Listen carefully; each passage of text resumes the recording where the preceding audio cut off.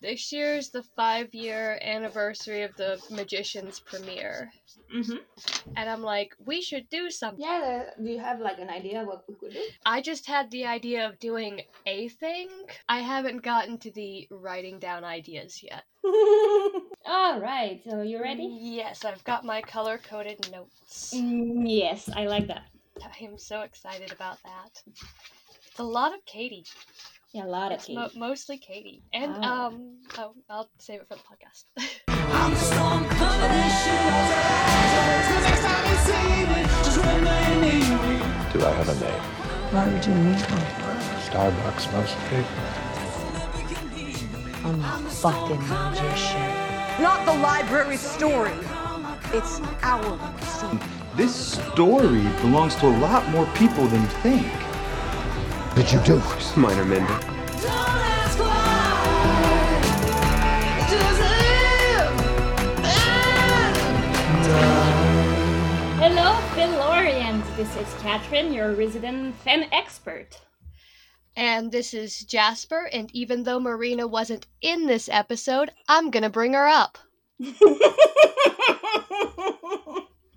Yeah. I was just thinking we should start the podcast like fake laughing, like we were having a good time. And then remembered what show we're doing. So today's theme is empowerment, and we're recording this like way in advance. We're right now in August, but it's gonna be like in November or something like that. I think it's actually in December, isn't it? Yeah, something like that. So I wanted to talk about the newly nominated Kamala Harris and everything, but then I was like, I don't know if the world is still gonna exist in November with everything and the elections. So I won't go political. Yeah, I won't go political, and I don't understand politics, so it's okay. I voted for Ron Paul, guys. I don't know what I'm doing. Hey boy, please vote Joe Biden this time. I will. I learned my lesson voting for Gary Johnson last year. He was the only one I understood. So this instead, I'm gonna talk about Frozen, Elsa and Anna.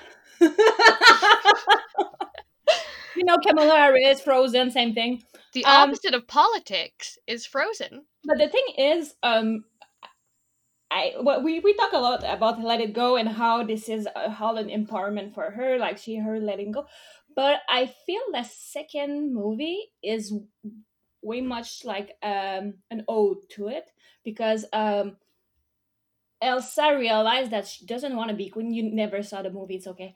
I saw the face you made, but Elsa basically chased this gut feeling that she has, and like she's like, I had my adventure, I don't want a new one, but in the end she realized that she wants a new one, and Anna will find her, and in the end they both will end up empowered, but in different way. Basically, Anna, spoiler alert for those who didn't saw Frozen 2, but Anna will end up having to sacrifice Arendelle in order to save an indigenous community that are people wronged. And Elsa will be like she kind of became a goddess spirit. It's kind of weird. And save Arendelle, because Anna was ready to like sacrifice the white people in order to not wrong the Same. but in the end, Elsa realized that she doesn't the right person to be at the head of Arendelle is Anna, not her, and Anna becomes a queen. And I like that it's the idea of like the whole first movie was like, who am I, and that in the second movie is like she realized that what she is, for it to happen, she need to let go of things, and it was Arendelle and her kingdom. And I just find that beautiful, because I never grew up with that. I grew up with like Jasmine and Aladdin, and I just can't wait to be king. Exactly, and this like I can't wait till my dad dies and I'm the king. I'm rather ashamed to say that as a white person in Canada, but my favorite movie was Pocahontas. It's got some problems, Yeah, and but you know what? It's got some kick-ass songs. yeah, I got and I was in love with John Smith, but yeah. You had some bad choices No, back but in the honestly, day. it was his friend Thomas. I love Thomas. Anyway, and then I learned his voice by Kristen Bale, which really freaked me out. Anyway, Didn't know that, and now I'm upset. but all of that to say that I grew up with woman in the back, and maybe like, oh yeah, it's a powerful woman like Pocahontas, but at the end she's still in her tribe doing her thing. Like their character growth, but not that much. And meanwhile, She's still doing what she's supposed to do. exactly. And meanwhile, Frozen is like kind of breaking that, and we see that also in Brave when Merida was like, "Fuck that! I don't want to get married." Like those kind of. I'm so happy my niece is gonna grow up with that, and I hope that we see that more in media now, I would like to. especially for women. Men had it enough. Men have got enough characters. I'm sorry. You got too many. You got Harry Potter. What more do you want? And but yeah, we got Hermione, but come on. Yeah, I mean, if Hermione wasn't there in the 7th book, Harry would have died. Let's be real. If Hermione hadn't been there in the first book, Harry would have died. Touché. But before we dive into this week's episode, we're gonna do our favorite 30-second recap. Are you ready? Yes. Go. Penny teaches us the value of properly shelving books. Pizza horny love lady. Katie's Detective Katie, not Detective Sam Cunningham. There's a difference, and kicks ass in so many ways. Zelda will kill you to protect Alice. Harriet's a slip mouth monster nightmare that I hate, and I hate the elevator. Yeah. You did. Yeah. Do you know what I remember most about the elevator scene? Arjun had a live chat, like an Instagram live, and I feel like we can cut this out because it's not important and it's kind of weird. And we were all guessing what he saw in the elevator after this episode, and he said something like, "I saw a whole herd of unicorns," and I typed, "I feel like you're lying." And he goes, "I am lying, Jasper." Yeah. So we have kind of four people to see this time: Penny, Fen, Zelda, and Katie. So I say that we start with Penny because the show is like kind of him talking through the stories with the guy that I forgot his name. I didn't write his name down. Yeah, I just calling him white guy in my notes. I'm gonna IMDb that shit. Also, I legit love this episode. I have a theory that this episode was written for the writer to prepare her to Quentin's death. Oh yeah, that's why the elevator. Mm-hmm. But whole like people like sorry, Quentin is not the center. Oh yeah. I don't think they say it. No, I don't see him listed. I'm guy. Sorry. I'm gonna call him Norman. Well, it started with Penny, who has his own office. Wait, was it Gavin? No, Gavin is the librarian that helped Oh, Zelda right. going. Right, then his name is Norman. So Penny has his own office now. So he moved up the rank of the library while we were not seeing him. And he basically told a Crusade guy that he didn't like the way he shelved a person because she mattered in someone else's life, basically. And then my to prove first a note point is disappointing prodigies is my section. Is my first note. I think it's the section of any reader of The Magician. But Penny land the guy is friend's book, and to prove a point. And I was wondering why. I think it has a lot to do with Penny has known them, Mm-hmm. and he's always seen the power in Katie that she didn't see. Like Yeah. that one was a given. And I think also this is kind of in a way him saying that he's not a side character either. He's like empowering himself through. Yeah.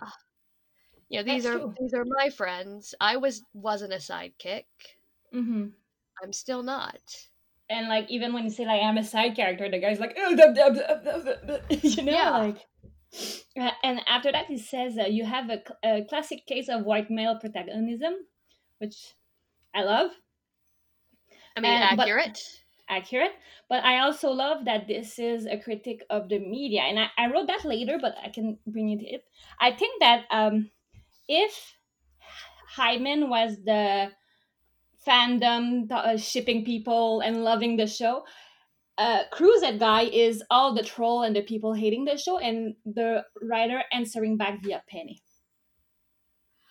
I like using Penny to clap back. Yeah, I think that Penny is the way the writer are responding to their detractor, because a lot of people were like, "Oh yeah, you say that you're so pro LGBTQ, but you have a white guy." You know. I mean, white people still exist. Mm-hmm. Also, white people are still LGBTQ. Mm-hmm. And I mean, Hot take. but also like I like the idea of like reframing the magician, not about Quentin, but about. Even in the first episode of season 1, when Fogg says they're not ready, especially not him, he's not talking about Quentin. He's talking about Penny. No, he's talking about Quentin. No, I never got that as talking about Quentin. I always got that as talking about, because Penny was the traveler. They knew Penny was the traveler, and it's killed him in so many timelines. I always read that as them talking about Penny. I always read it as talking about Quentin, because Quentin, when he said that, after that, there's a shot to Quentin, who is in a psychiatric hospital. Yeah, but how many times did Fogg try to get rid of Quentin?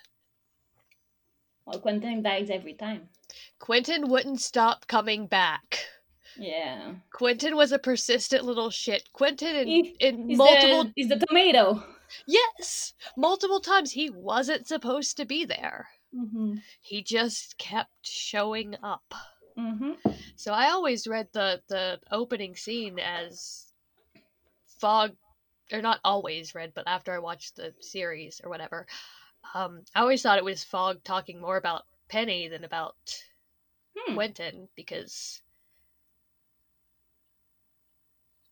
I mean, he had arguably the most deadly power. Yeah, well, they are. Yeah, him and Alice are dangerous. Yeah. Well, one time he poofed himself into a volcano. So. Yeah, but I would like to know what people think. If you want to tweet us at Philorians, I want to know if other people have read it as someone else than Quentin. So I always read it as Quentin, so I'm really, really interested about reading it as someone else. Yeah, I want to know what people think now, because yeah, I never really thought about it that much. I'm just like, oh, that's clearly not Quentin. Yeah, and then we're gonna see that Penny gives Cruzette Boy the something to ring about Fen. Did you call him Ted Cruz Boy? No, Crusade Boy. Oh, okay. I thought you called him Ted Cruz Boy. I'm like, you know what? That's fine too. That could work. But it's gonna make him read about Fen, and I love that Penny reads about Fen, because he really didn't give a fuck about her when he was alive. Like, even when Penny came to White Spire that one time, he waited for Fen to leave to talk to Elliot. So I like this on his husband's wife.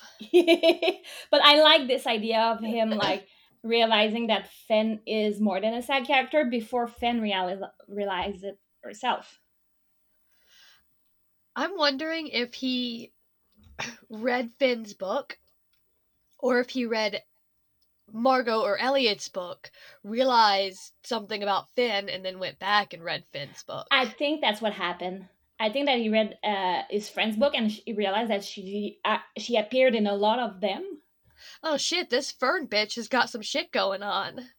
Yeah, especially like she says he said oh, Fenn's gonna start something big about Fillory, which is gonna be her dethroning Margot, which leads her to going to the south and everything. So, and like now we know what happened with Fenn and Fillory. I think Penny saw the big picture, bigger than like we could ever imagine. I mean, Finn didn't just have a lot to do with Fillory. Finn pushed Fillory out of her vagina, so. Yeah, we're gonna talk about that in season 5. But I like that he called because technically the guy is his supervisor, and yet like said something super sexist.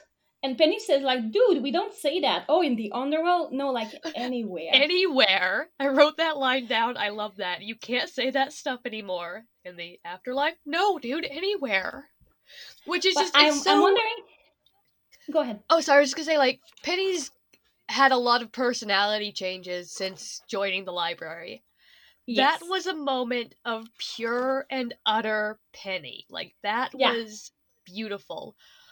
There was also this beautiful moment after he sees Zelda, before he sees Finn, where he says to white guy Norman or whatever, we see shit but we don't intervene.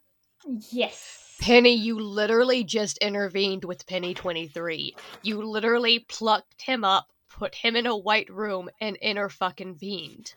Yes, because of the big picture. Because he knew that would save magic. I just love that he's telling this dude, like, we never intervene with what's going on, pretending like he didn't just pluck someone out. Yeah, but Penny is all about do what I say, not what I do. You know? That is his whole thing. Exactly. And I love that like we between the other scene we see sometimes just the white guy reading and Penny looking at him. I just love his minor acting. Yes. Penny doesn't have to say anything. Yeah, and what is interesting is we see all of Penny's growth in the underworld with those little shots. I don't know how to explain it, but like he grew up so much, but it's not about maturity, it's about the understanding of the world. Like it's not about Penny anymore. You know?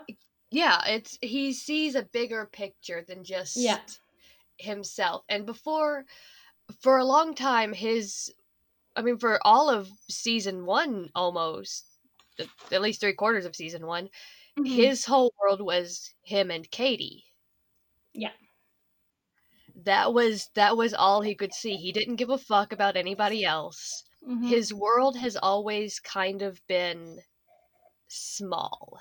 Mm-hmm. Me and whoever I'm allowed to care about.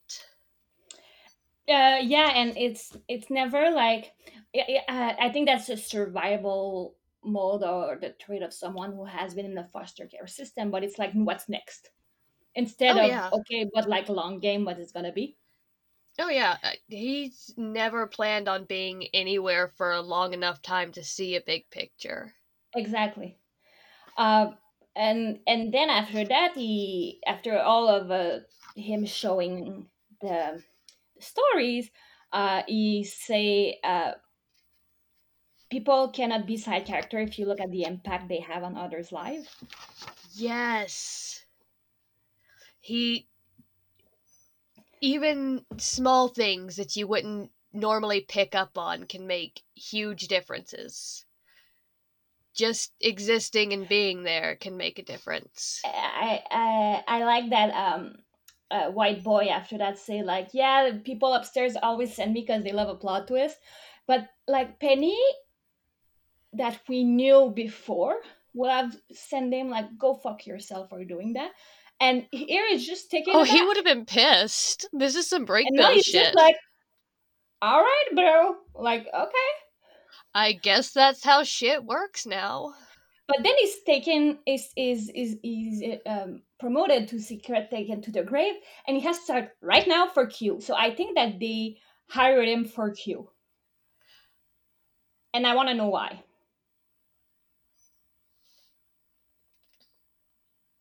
I have a theory that nobody's gonna like, and I'm gonna receive tomato, but I want to see.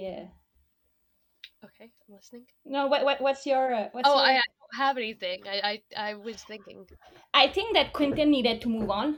Um, the gods saw it, and Penny was the only one that would have made him pass the door.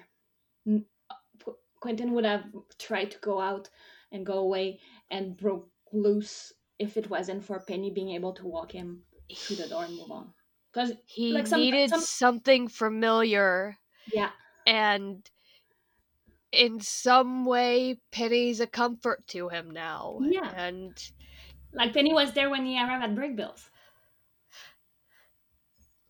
so they straight up murdered my boy so that Quentin wouldn't break out of the underworld. Okay. Well, to be honest, to be fair, Penny was meant to die the way he was acting. You leave him out of this. But I think that Quentin, like, it was a way for the writer to make sure that Quentin will move on, and that would make sense that he would be able to move on that quick. Because, like we saw with Julia's friend, the free trader Beowulf, it can take decades for people to move on. Quentin moved on within 24 hours. And I think the gods wanted him to move on for a bigger picture, because they needed the others to focus not on Quentin, but on Fillory. Okay, I have a lot to say about that scene when we get to it. Mm-hmm. But I'm going to save it for when we get to it. The elevator scene? Because we're there. No, I mean when Quentin actually gets out of the elevator and he's talking to Penny. Okay. Yeah, I just always felt like there should be that moment where Quentin looked at me and he's like, yeah, that's all great, but you're not Penny. I've met Penny. But that's the thing. Like, a lot of people say, oh, Penny changed in the underworld. But I think we saw that the real Penny's still there when he talked to Penny 23. He's just able now to talk, to know who deserves his wrath. It feels almost like this Penny is more accepting of things that he can't control. Also, I wrote down, no one empowered Penny, but he'll be better than them. Penny empowered himself. Yeah, that's what I mean. Like, no, there wasn't really a point in his life where people were like, you know, you're actually pretty great. You can do good things too. You can be awesome. But I think he needed 80s to tell him you have a purpose here. Yeah. For him to be able to find one, and he found one into realizing that people were not psychic. Yeah. But he needed someone to tell him, like, hey, you mad or you dumb shit. Yeah. But I think he also needs to see that in other people to be able to see it in himself. Yeah.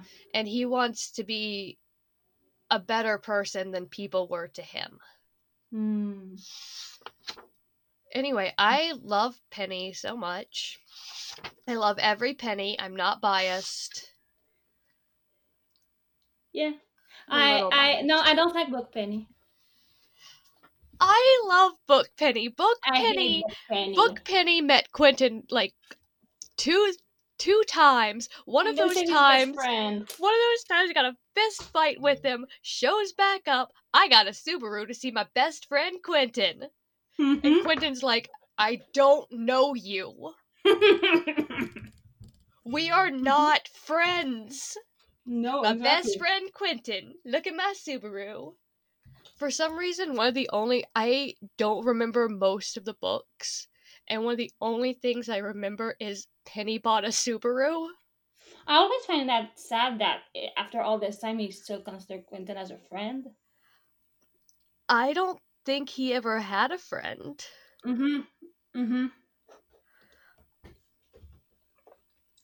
But that's gonna be for if we analyze the book. Let's go back to the episode. Let's talk about Zelda. Figured out the next podcast. So it started with Zelda giving a new book to Alice.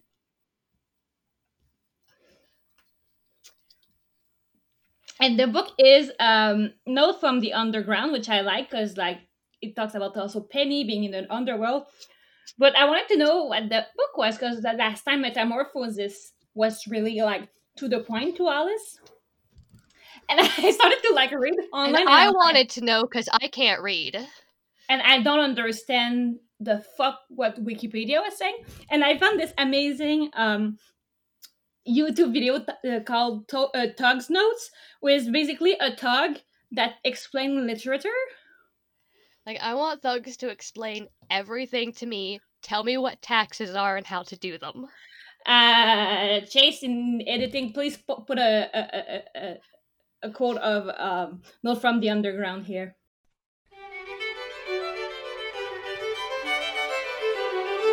What it do, player? This week on Thug Notes, we digging deep with Notes from Underground by Fyodor Dostoevsky. This book's nameless narrator say he one sick motherfucker, but he ain't got the clap or anything like that. The only thing wrong with this fool is he's decked out with too much consciousness. And cause of that, this fool miserable and lonely as hell. After philosophizing about man, freedom, rationality, and other real talk, our 40-year-old recluse started reminiscing about some shit that went down when he was in his 20s. Wow, this was so interesting. That was a great quote. But basically, totally recognize this book is super hard to read and is one of the first existentialist novel. Who basically ask yourself how do I handle being different than everyone else who are sheeps, and like the idea of being smart makes you miserable, but being miserable makes you smart. I also thought it related to Alice a lot when it was talking about how you can see things from so many different angles that you don't know what to do, so you just do nothing. Yes. And we have seen that in Alice so many times where she just kind of freezes and she's like, I see every option and all of them are bad. What's the worst one? I'm gonna do that. But the idea also that in Tug's note was saying how the guys say that you want to be alone but always crave being with people. That's Alice too. Alice say a lot. The mood. Yeah, but like Alice says a lot that she is, but act differently.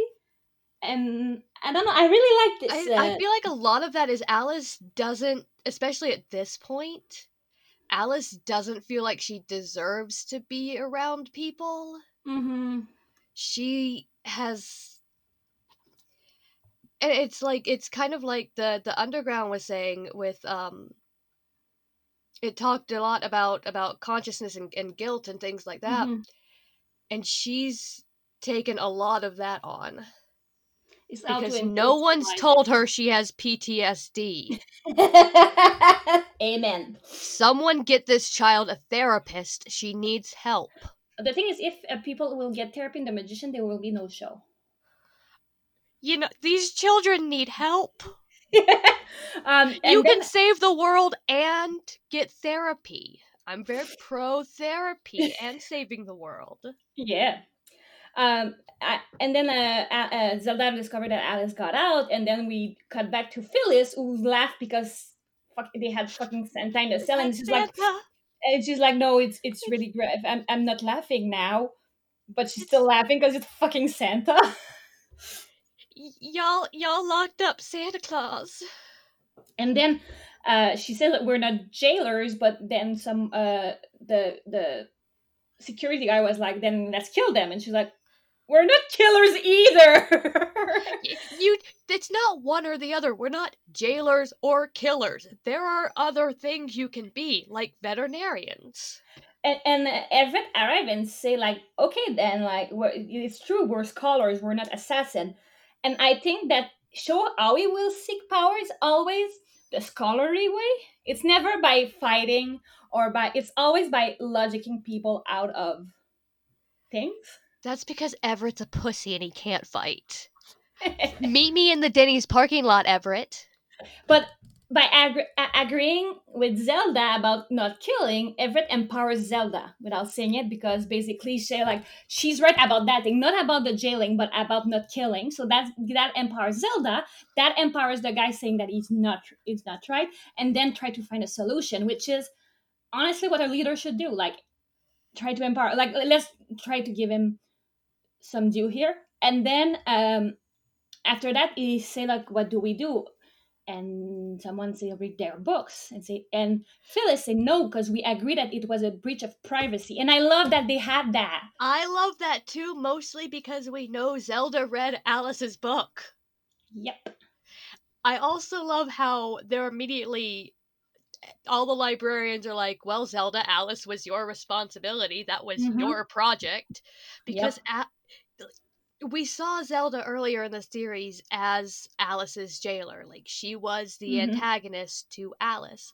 And now we're kind of seeing she really believed in Alice and wanted her to be better and wanted her to rehabilitate. We realize that Zelda's not a villain. Which it really also, after the loss of Harriet, got way more kind of intense for Zelda, where she's like, I lost a child, I will protect this thing. Yep. Then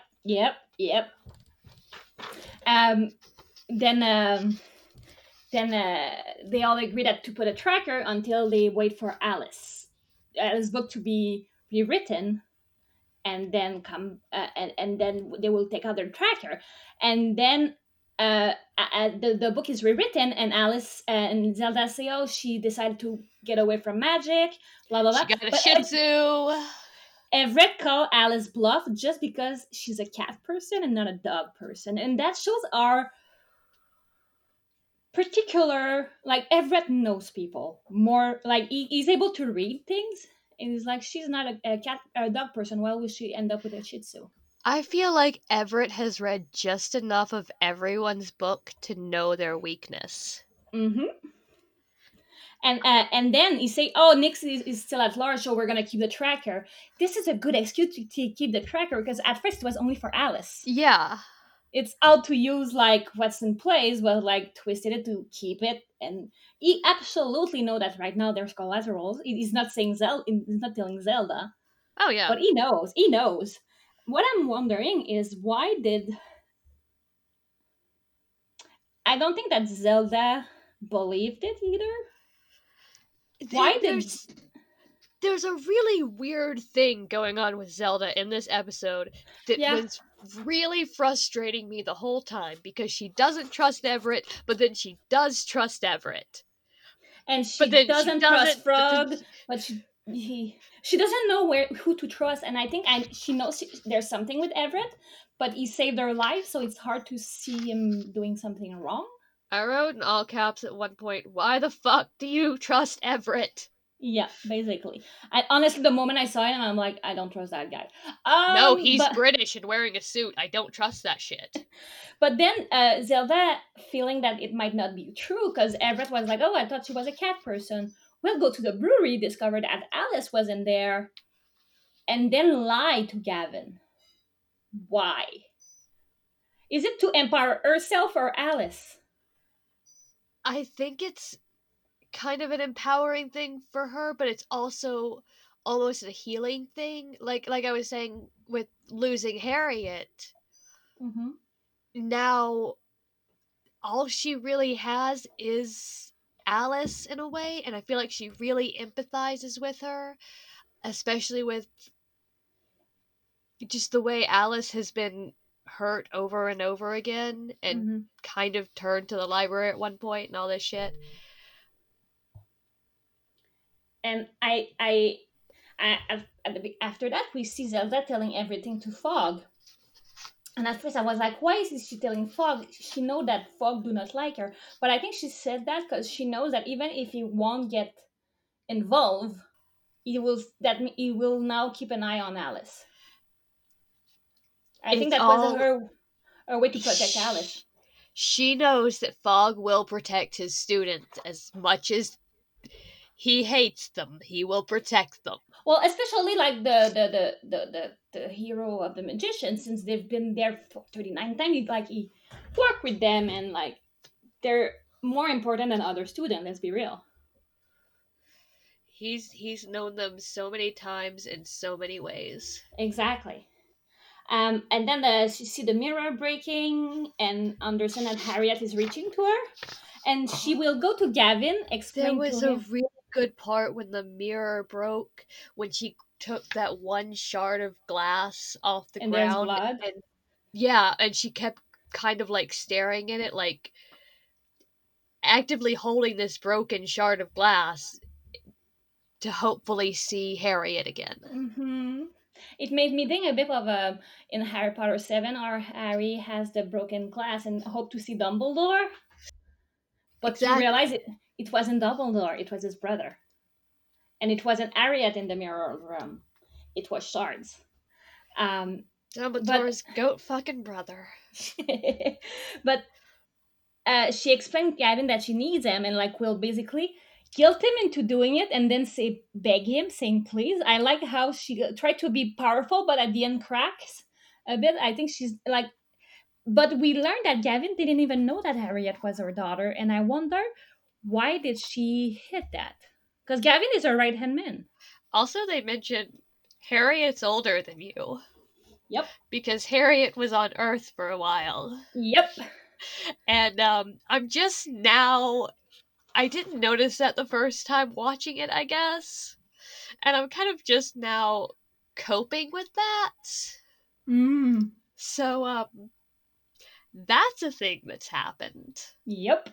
I just wonder why she hid it from Gavin, because he helped her a lot. Is it like her henchman? I feel like there's still a part of her that doesn't trust anyone in the library. And Harriet is a weakness. Harriet's pretty much her only real weakness. Yeah. No, that makes sense. And that's why when she does... makes you wonder, did someone lure Harriet out when she was a kid? I want to know how she got Harriet. I think that she got in the... Who'd you fuck, Zelda? I just think that she had Harriet before she was found by the library. Oh yeah, I definitely and think she agreed to be in the library. She agreed to be in the library for Harriet. To keep her protected from whatever happened to her on the outside. Yeah. But now I'm wondering too if someone didn't lure Harriet outside of the library. Well, I think no, because she's too scared of it. Harriet? Harriet wanted to leave. No, Harriet, basically Zelda sending her to break bills. Yeah, but even before that, like, she was... Well, I think that she was a curious little girl that just wanted to see the world, and her mom said no. So what do little girls do? When your mom says no, you do it. When it's forbidden, especially for Harriet, when there's forbidden knowledge, she needs to know what it is. I'm just thinking about, like, how easy is it to get out of the library? Because we never really... It's easy. When you're not, like, a jailer. I have theories. They're but not good or make sense, but, you know, they're theories. We see Zelda will see her daughter as shards, which is a crooked version of Harriet, which is not Harriet, basically. And she's gonna be, like, really shook by it. I hate not Harriet, by the way. Every time I see it, I scream. Yep. Even when I know it's coming. And then the Modesto incident happened, and it like snapped her out of her being shaken from Harriet, and she's like, "Oh, there was an accident." I had an incident here where Zelda is about Zelda.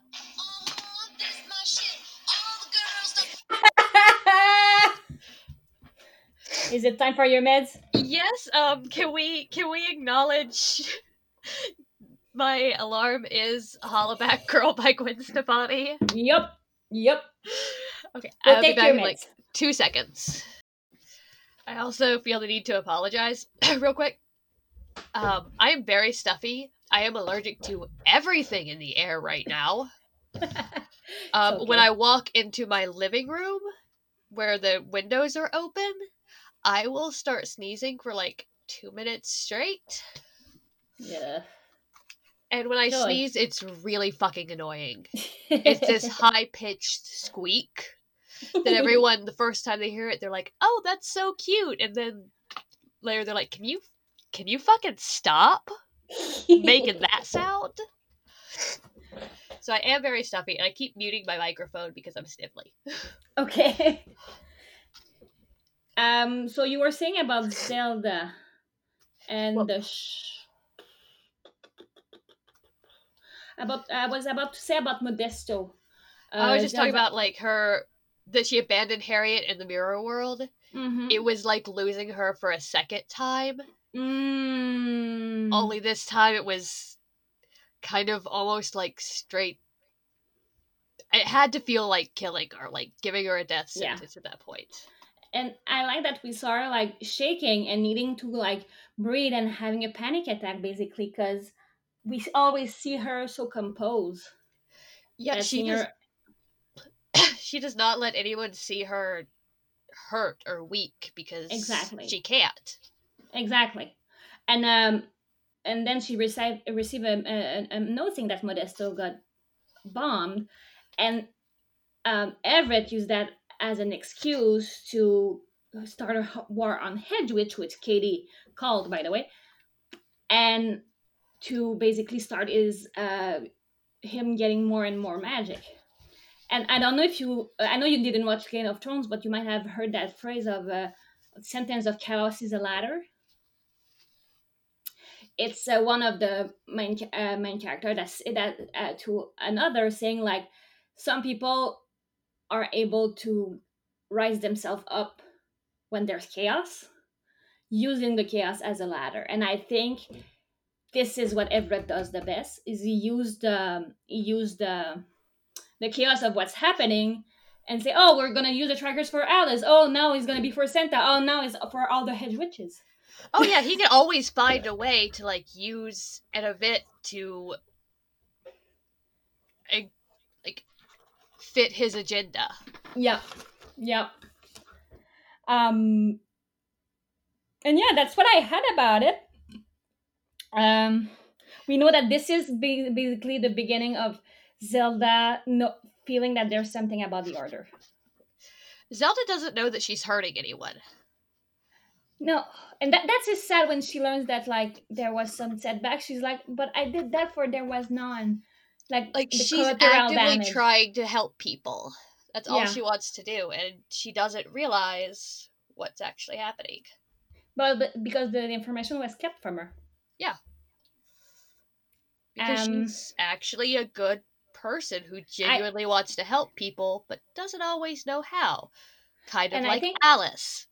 I think also that Everett empowers her in way that are good for him, and not like he's gonna empower her over like the trackers and oh, I need you to help me on the word or the hedge witch, but not over his daughter or her daughter, or having doubt about what they're doing is right or wrong.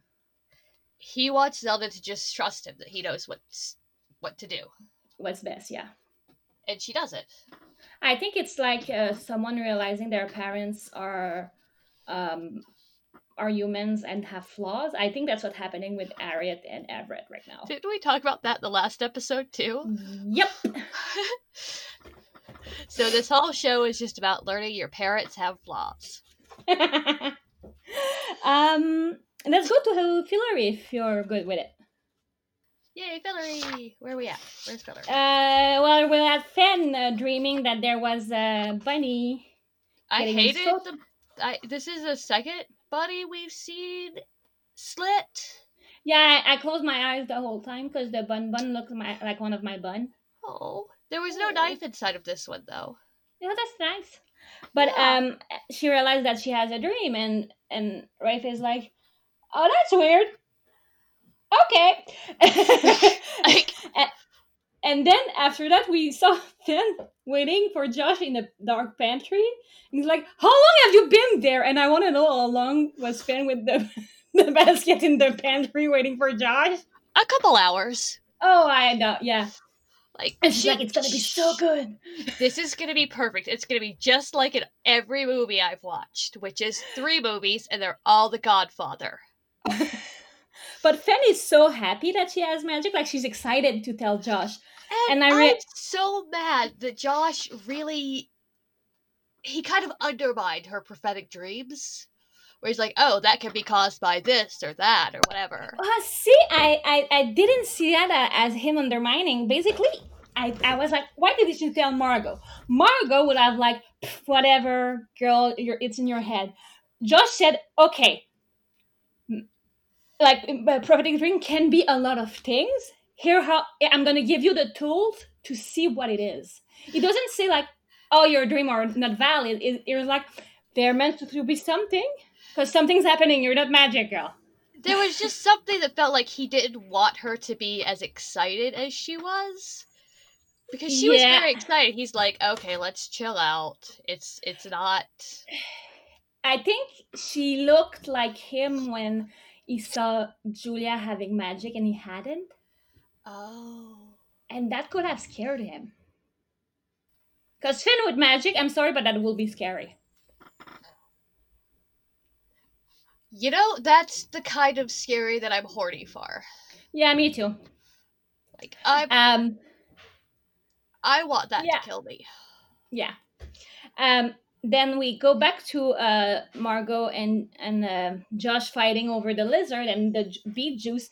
But then there's a stop and Penny say, don't focus on Josh and Margot, focus on Finn. And then we go back to this. And I love that.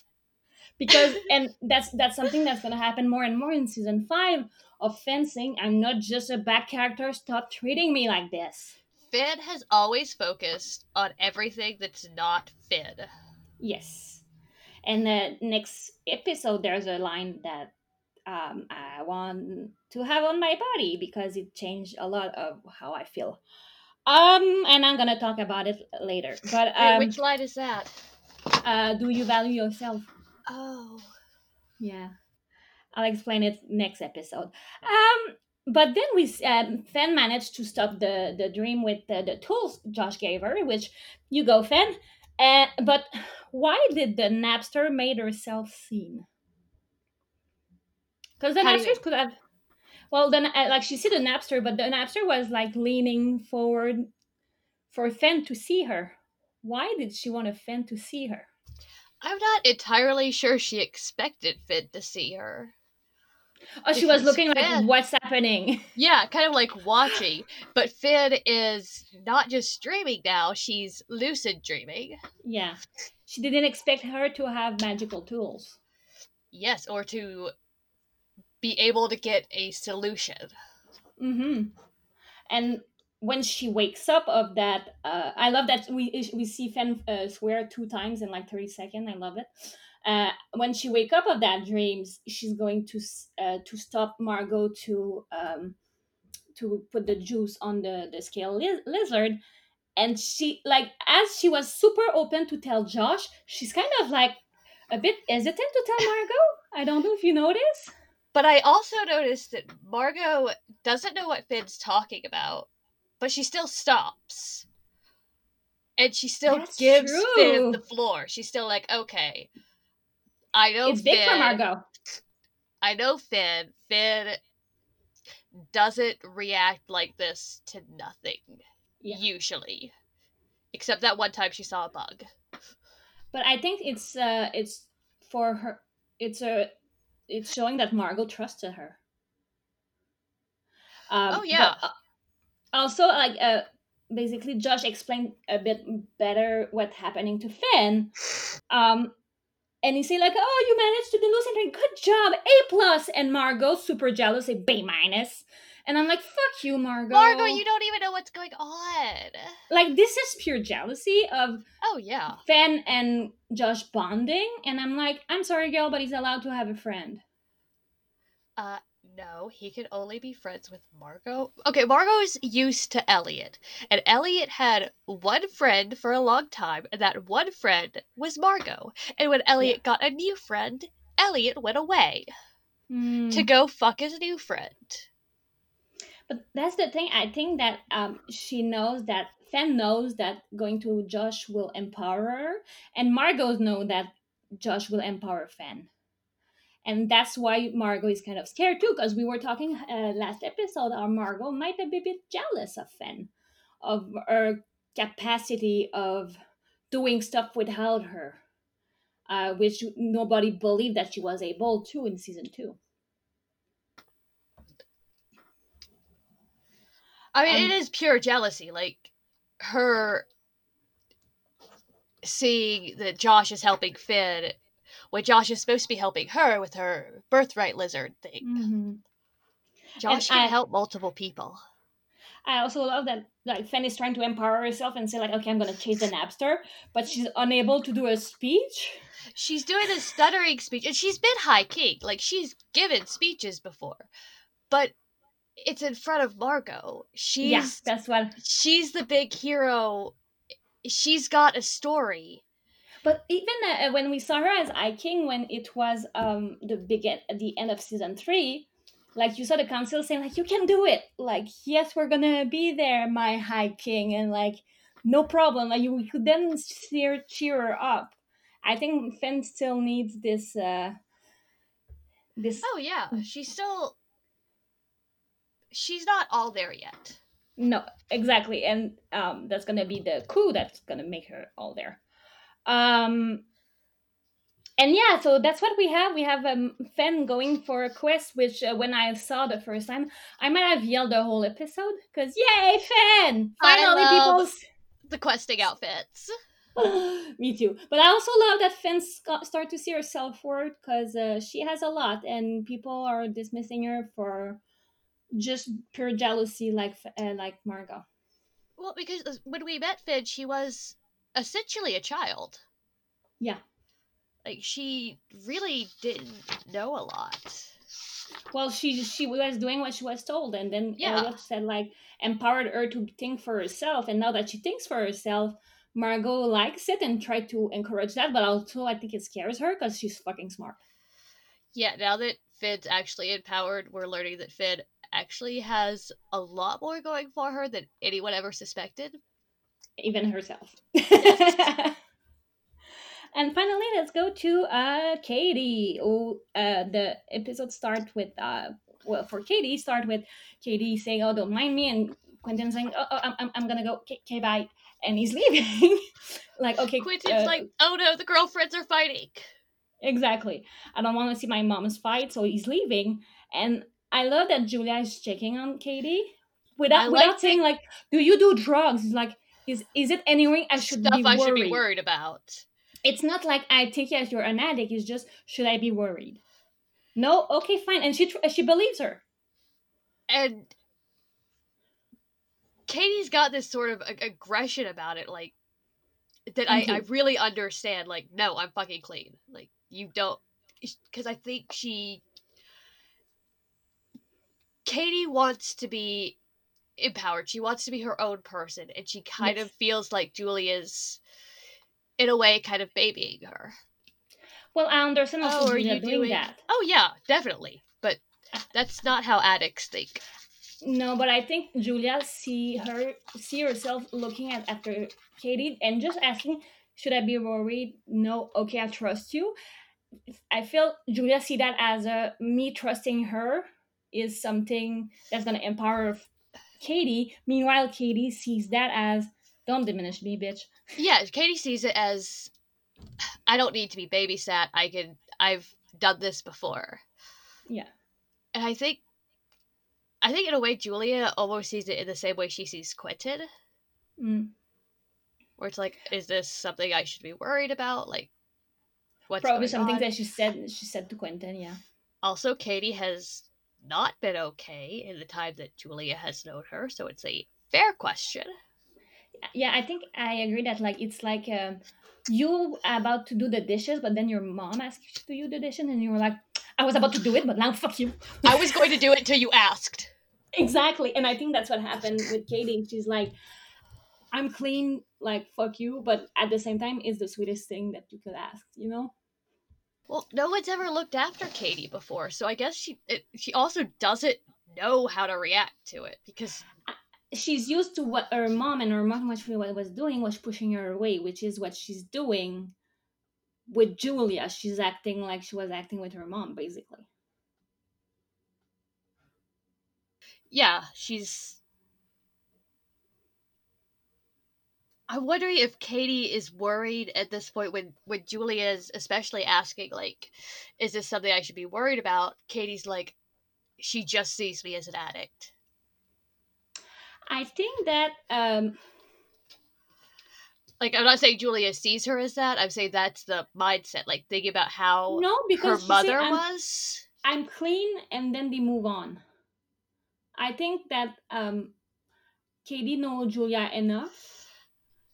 But when that's someone's first question, that's one of the things you think about is that's how you see me. You see me But as she's an addict. Yes. A But recovering addict. we but don't she's an like addict. to be seen that way. But sometimes, like, saying it, like, we're gonna see that in season 5, how she said, like, I needed that drug, I need a shot, and I can't, and it's hard. Her saying that is empowering, and I think she's trying to push it away right now by saying, like, I'm clean. Like, it's hard for her to be clean right now. It is, and one of the most empowering things you could do as a former addict is say, I want this really bad. This would make me feel a lot better right now, but I'm not gonna do it. Yeah. And I think that's why she put herself into Sam's case, because she needs something to get her mind out of the hurt and yet feel empowered. And since drug cannot empower her, she goes into the other drug, which is like this adrenaline kick. Well, like we were talking about in the first episode of season 4, being Sam, that was the first time Katie got to be the hero. She was the one who brought them all together. And that's why I said in my recap, like, she's Detective Katie. She's not Sam. She's trying to be Sam, and she wants to be. But what she's really doing is establishing herself, and Sam's empowering her. Yeah. And I love that there's gonna be have a bit of that, but there's a bit of, like, kind of video game trope with Katie of her wanting to be a hero on a quest, and there's a side quest, and the side quest leads you to something else. Because, like, it's like, okay, I gotta fix those cases and blah blah blah, and then Baba Yaga, right? Real quick, because I just realized this. You know how I said, like, Julia saying stuff I should be worried about was reminiscent of Quentin? Mm-hmm. So is Katie wanting to be the hero. And wanting to... It's worrisome. Have this story. It's very similar to Quentin, but they want it for very different reasons. Yeah. Quentin has a serious case of white male protagonism. Yeah, Quentin wants to be the hero because that's what the books say. Yeah. Katie wants to be the hero because she fucking needs to be. Because the other time that she was supposed to be the hero, she screwed it up. Yeah, and that's why Baba Yaga showing up is just, like, is what Katie needed, I think. Because Katie made a move to get the penthouse, and that was her first power move in season 4. Was like, I took care of it, I have a puppy now that we're never gonna see again, and I have the penthouse, it's under my name. And I think Baba Yaga is showing, you want to be empowered? No problem, but there will be consequences. This consequence is minor, it's going to get weird shit, but I think that's the first step of creating this character of bad bitch Katie, of, like, the hedge witch Katie. Oh yeah, that's the first step of, you want to be empowered? Fine. No, there's gonna be repercussion. Oh yeah, I love how Katie's like, this is my penthouse, I got it. Then the Baba Yaga shows up and she's like, it's not actually mine. Yeah, that's totally I'm watching it for her friend. Well, not a friend, more like a person I hate. And that's the thing, like, then she go to Lovelady because she hears Lovelady can help you. I died because Lovelady is in the book and it's not Pete, and I died when they used Pete. Like, it's so perfect. You know It's the so reason perfect. I died when it was Pete? Because you wrote that in a D&D campaign. I know. Like, right before the episode aired, I'm like, are you fucking kidding me? I was kind of mad Did that they put. you? Did you do that? How? No, I didn't.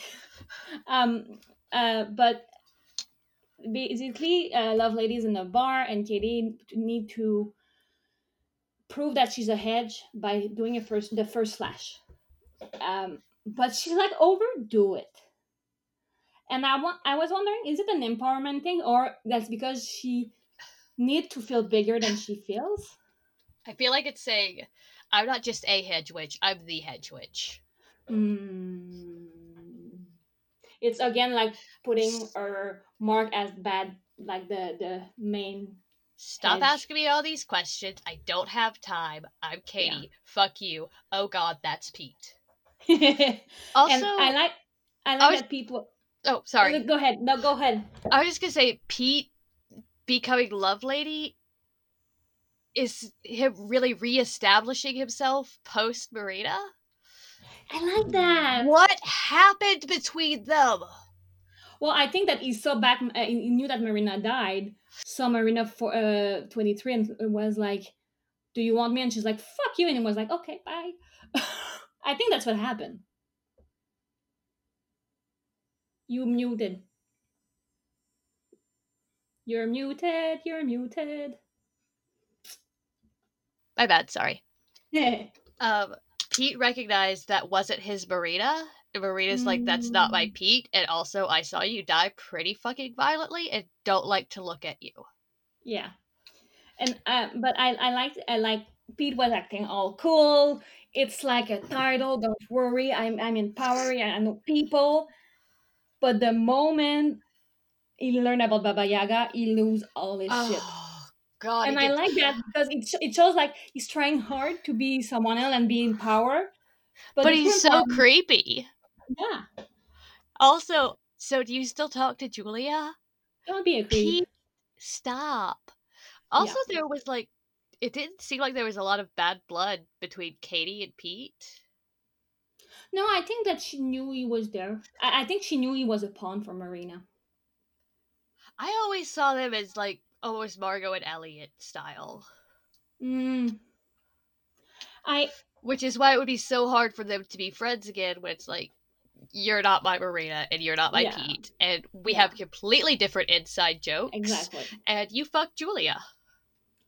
I like that then Pete bring her to the black market, but I like that at first Katie doesn't know how to deal with hedges, and it's with the black market that she's taught how to handle hedge, which is like the barter system, and how like, okay, you want that, but you want that, but you want that, and our services work. And that's another way of her building herself as this top hedge person. I wrote down Katie spent her whole life begging, borrowing, stealing. So this whole scene of the black market is like that she knows this. She knows how to get what she wants through like going through different channels. Yeah, but she was back like then she got the classical way of thinking of break deals, and this brought her back to okay, if I want to talk to hedges, gotta think like hedges. Oh yeah. She has to kind of go. She's moving forward, but she has to go back in her mind to who she used to be. Yeah, and then we learned via Gordy that Pete is drunk with Gordy. I love that Gordy's a recurring character. By the way, I love him.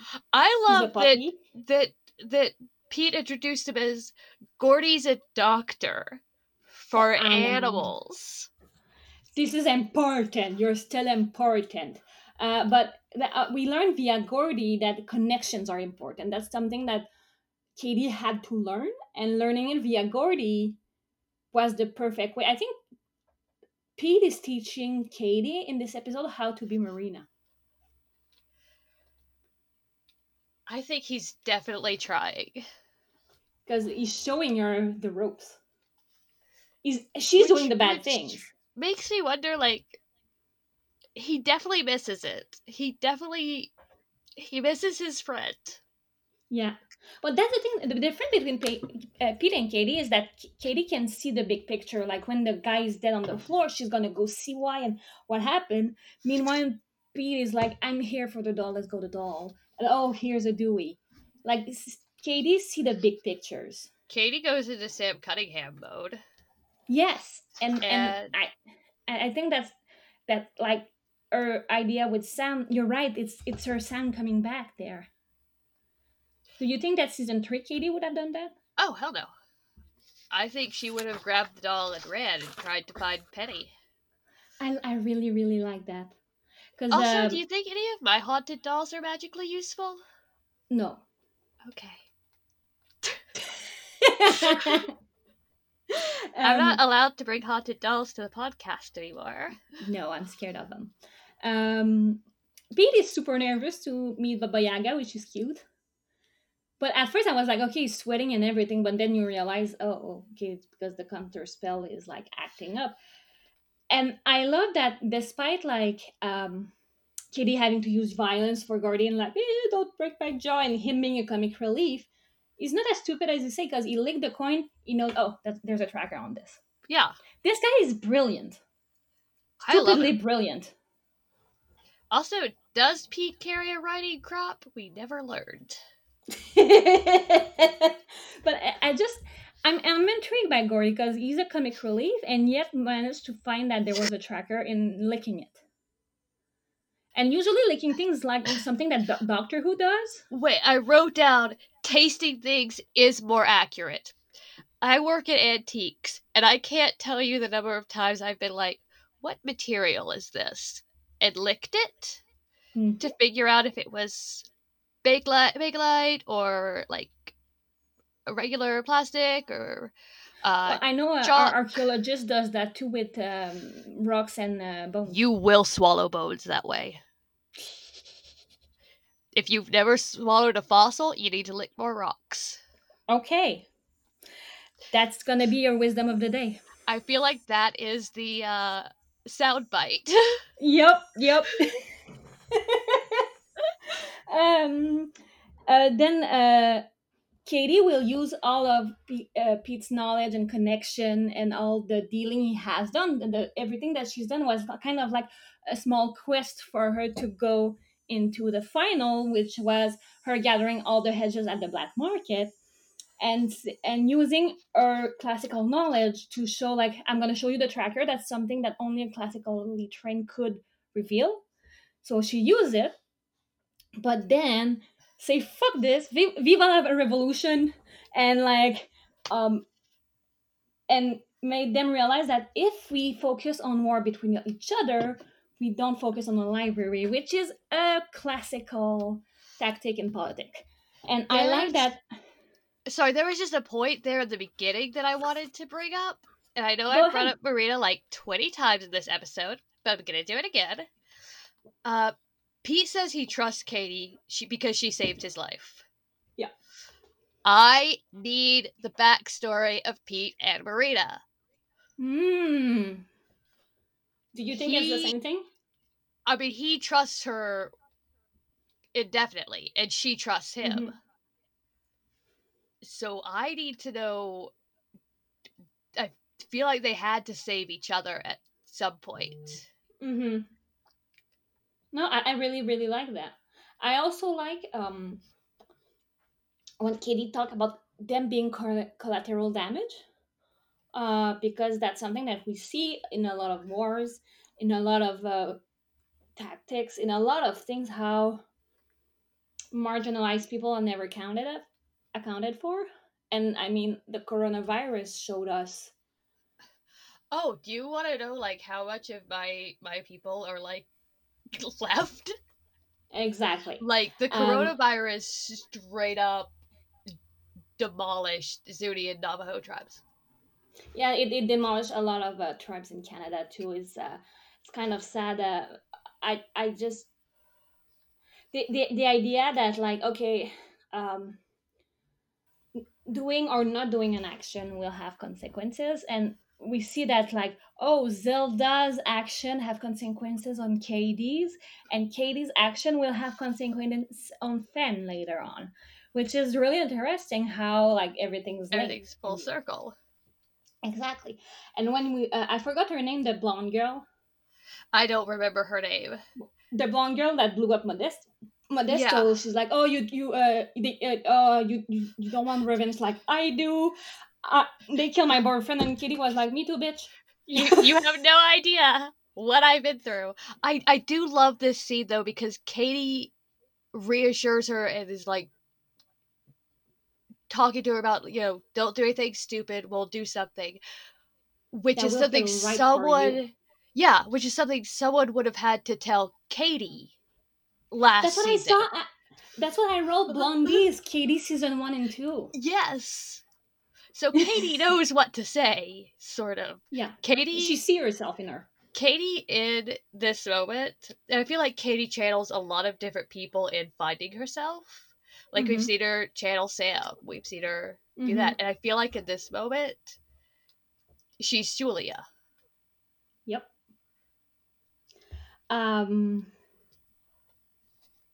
Yeah, I just this episode, I feel I say that like, oh, I really like this episode.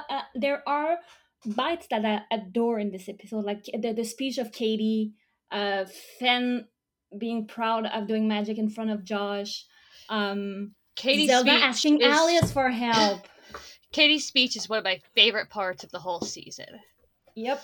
Of the whole show, if you want my opinion. I mean, yeah, really, because Katie's like, they don't see us as a threat, so let's make them. Yeah, like, but the thing is, let's make them without being collateral damage. And what Blondie does, yeah, is and talk about how they have to work together. And we've talked about Katie, you know, kind of taking over Marina's place. Marina would have been too afraid to work with outside safe houses and to bring in outside hedge witches. This is not a Marina move. This is all Katie. And I think that has to go back to what Pete says when he trusts her. He doesn't try to change her mind. Like people, oh, hold on. Okay. People like nodding and listening to her and being like, yeah, I think that's because it's so different in Marina.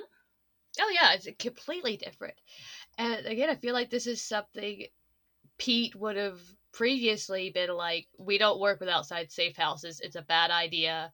Hedge witches kill hedge witches. But yeah, he trusts Katie now. So that's what I had on this episode. I think this episode is empowering on many different reasons. Hold on 1 second.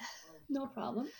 Oh, you're fine. Okay, never mind. Go on. Over Penny, I'm getting empowered in the library, but also like what happened in Filarion on Earth. Like it's all things that will build for honestly to season 5, to the ending of season 5. Picture. I just love Penny as the narrator for this episode. But he's not the narrator. Technically, it's Cassandra because they're reading Cassandra's. Hey, what happened to Cassandra? Why does she look like Alice? Can we get some more information on Cassandra, please? I feel like we just kind of forgot about her in her little room. Sarah said that it's meant not to be answered. Sarah, I don't accept that as an answer. I feel like you just didn't get to make season 6, and if you want to come to my house, you can come make season 6. It won't be great, but you know, I've got a camera and like puppets and haunted dolls. Haunted dolls. We can figure it out. It'll be great. So, let's go to Lectio Divina if you're ready. I always forget about this part when we're doing the podcast. I get so wrapped up in what we're talking about. I'm like, oh right, there's a part 2 to this. So, in the part 2, we're gonna do a monastic way of reading the text, which is how to read the text, find something beyond it, and then what we can improve in our life. So I'm gonna scroll at random on the script that I have, and Jasper will tell me when to stop, and then we're gonna talk about this line. Tell me when to stop. Oh, I know. I just want to see how long she'll keep going. Oh, I'll do it all the time. I just realized she will. Okay, stop. Huh. Okay. Okay. Stop talking to yourself and look around. Stop talking to yourself and look around. So, step one, what is literally happening? I don't know. Fen is realizing that she's in a dream. Oh, okay. And she's like, stop talking to yourself and look around. And then she sees the Napster that we don't know yet, but it's the Napster. Okay. Um, I don't know why I'm looking at my notes, like there'll be any help. Second step is an allegory. What does it remind you? As a story or something? So I'm going to repeat the sentence. Stop talking to yourself and look around. Okay, I feel like we bring up Harry Potter a lot. I don't care. I love Harry Potter. Fuck J.K. Rowling, but I love Harry Potter. J.K. Rowling is the worst, but Harry Potter would kick her ass. Yes. Probably. The first thing that pops in my head is Harry in the not the train station, but when he dies in the 7th book, and he goes to like the King's Cross sort of station, and Dumbledore's like, "Well, where are you? Look around. Like, what do you see?" Yeah. And Harry's like, "It's like a train station without the trains." And Dumbledore's like, okay. Harry, what? Dumbledore's like, "Oh God, I picked the wrong fucking kid." And then Harry's like, "Isn't it weird that Snape's Patronus is a doe like my mother's?" And Dumbledore's like, "Isn't it weird how you're a dumb little shit?" But Sorry, that's my rant. For me, it reminds me, maybe it's because I just rewatched it, but Hamilton, when it's Eliza that says, "Look around, how lucky we are to be alive right now." Yeah, reminds me of this. Her acknowledging the importance of the moment they live in, Which we don't often do. which leads us to the third step. What does it remind you? I told you it was annoying. What does it remind you in your life?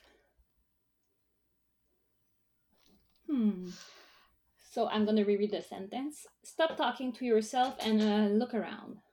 The first thing that comes to mind is like when I'm doing anything, and there's like that internal voice that's like, "This isn't good or perfect. This is I was bad." thinking the It's same. like, why don't I look at what I'm doing and you shut the fuck up? Yep. Why don't you be useful? Yeah, I call it Venom because my depression is Venom. It's an entity outside of me that is taking parasiting and taking slowly over me. I call mine Dylan. He's 13. He wears a Monster Energy cap. And he carries a skateboard, but he doesn't know how to skateboard. And he's like, "You should kill yourself." I'm like, "That's real edgy, Dylan." For me, it reminds me just to I have this problem that I know a lot of people our age have, where if I'm not productive, I am not worth anything. And I am learning that productivity doesn't equal your worth. And like I had this moment of like I'm nothing and nobody loves me and who the care will and said as to remind me that I'm doing a fucking the Magician D&D book and people are actually giving me money because my project is awesome. You're doing like 20 different things, and Yeah. they're all great. And like the thing is, I when I need money, I ask for it and people will give it to me. I need money. Well, to be honest, I don't keep it the money that is to pay like for publishing and for the artist. Like I make zero money out of the book, but the idea that Mine's people because my meds are over $200 a month. yeah, there's that. America. But yeah, it's just to like sometimes stop and realize like look around and look at what you've done. It's fucking awesome. You've accomplished a lot. But the thing is, I have like, and I know that I'm not the only one with this problem of if I'm not doing anything, I'm not productive, which means I'm not worth anything. Yes, I get that. But So then I'm gonna I have a way that I have learned to deal with that and like talk to myself. I think I've told you this before, where I'm like, well, would you say that to Kat? If Kat's like, I'm a bad person because I didn't do anything today, would you be like, yes, you are a bad person? No, because that's mean and Well, untrue. that goes to our fourth step. What do you feel called for? Is yeah, I like that too. Well, for me, when I say that aloud, sometimes Seth, my husband, look at me and say, "Stop being mean to my wife," and it makes me laugh. No one talks to my wife that way. Exactly, but I think sometimes I need to hear that, but I feel called to try to do it without having to be told that. Like, it's something I have to work on myself. And yeah, now it's now for the vase and the flower, which is the last leg of the show, which is basically an expression my grandma used to say, saying, "Don't give a back-ended compliment like you're smart for not a wild male protagonist. You're a sidekick, Penny." But a good sidekick. Every time you say this, by the way, I just imagine this like old French woman coming backstage and handing me a single rose, and then like later coming back and handing me a vase. I'm like, Thank you. okay, I guess these go together. Thanks for giving them to me 2 weeks apart. So let's do the vase first, so we end up on a good note. Who do you want to give your vase to? Everett. Oh, He didn't do anything, but I hate him. Well, he Well, did do he's a lot. doing a lot of- He's setting up. He's setting Yeah. everybody up. He's finding these little loopholes to like weasel his little plots and plans in.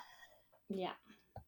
I'm gonna give mine to a blondie girl, because it's because of her action, her radicalist action, that the war on the hedges started. And if she would have listened to Katie, I don't think it would have happened. We all sometimes start a war. I mean, yeah. It's like trying to explain why killing Ferdinand the First started World War One. Like, it's more complicated than just a murder. Yeah, a little bit.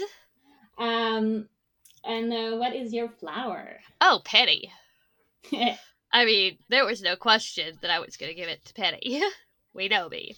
But also, he's really seeing people for who they are, and not just this one trait or this one thing. He's seeing...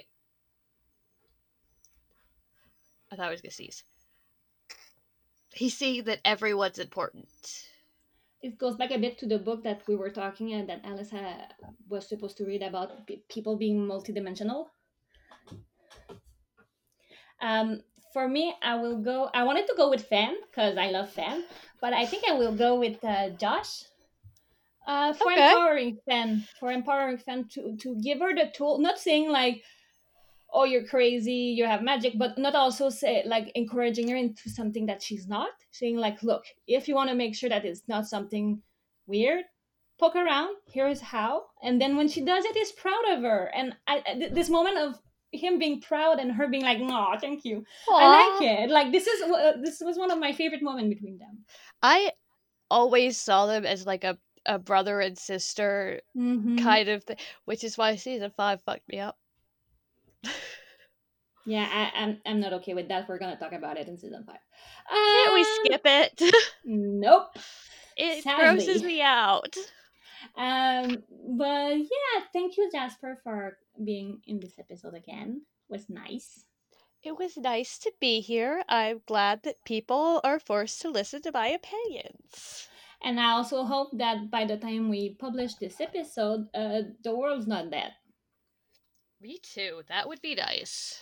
Just a break from all of that. Well, we need to find something funny to end the podcast, so say something funny. Let's see, something fun. I can't be funny on the spot. You put me on the spot. It's okay. Well, we're gonna see each other in the fake world of podcast in 2 weeks. For us, maybe in a couple of days or a couple of months. Who knows? You know, we don't have to end on anything funny. We're doing The Magician. It's a very serious show about serious things where Santa Claus gets locked up. Yep.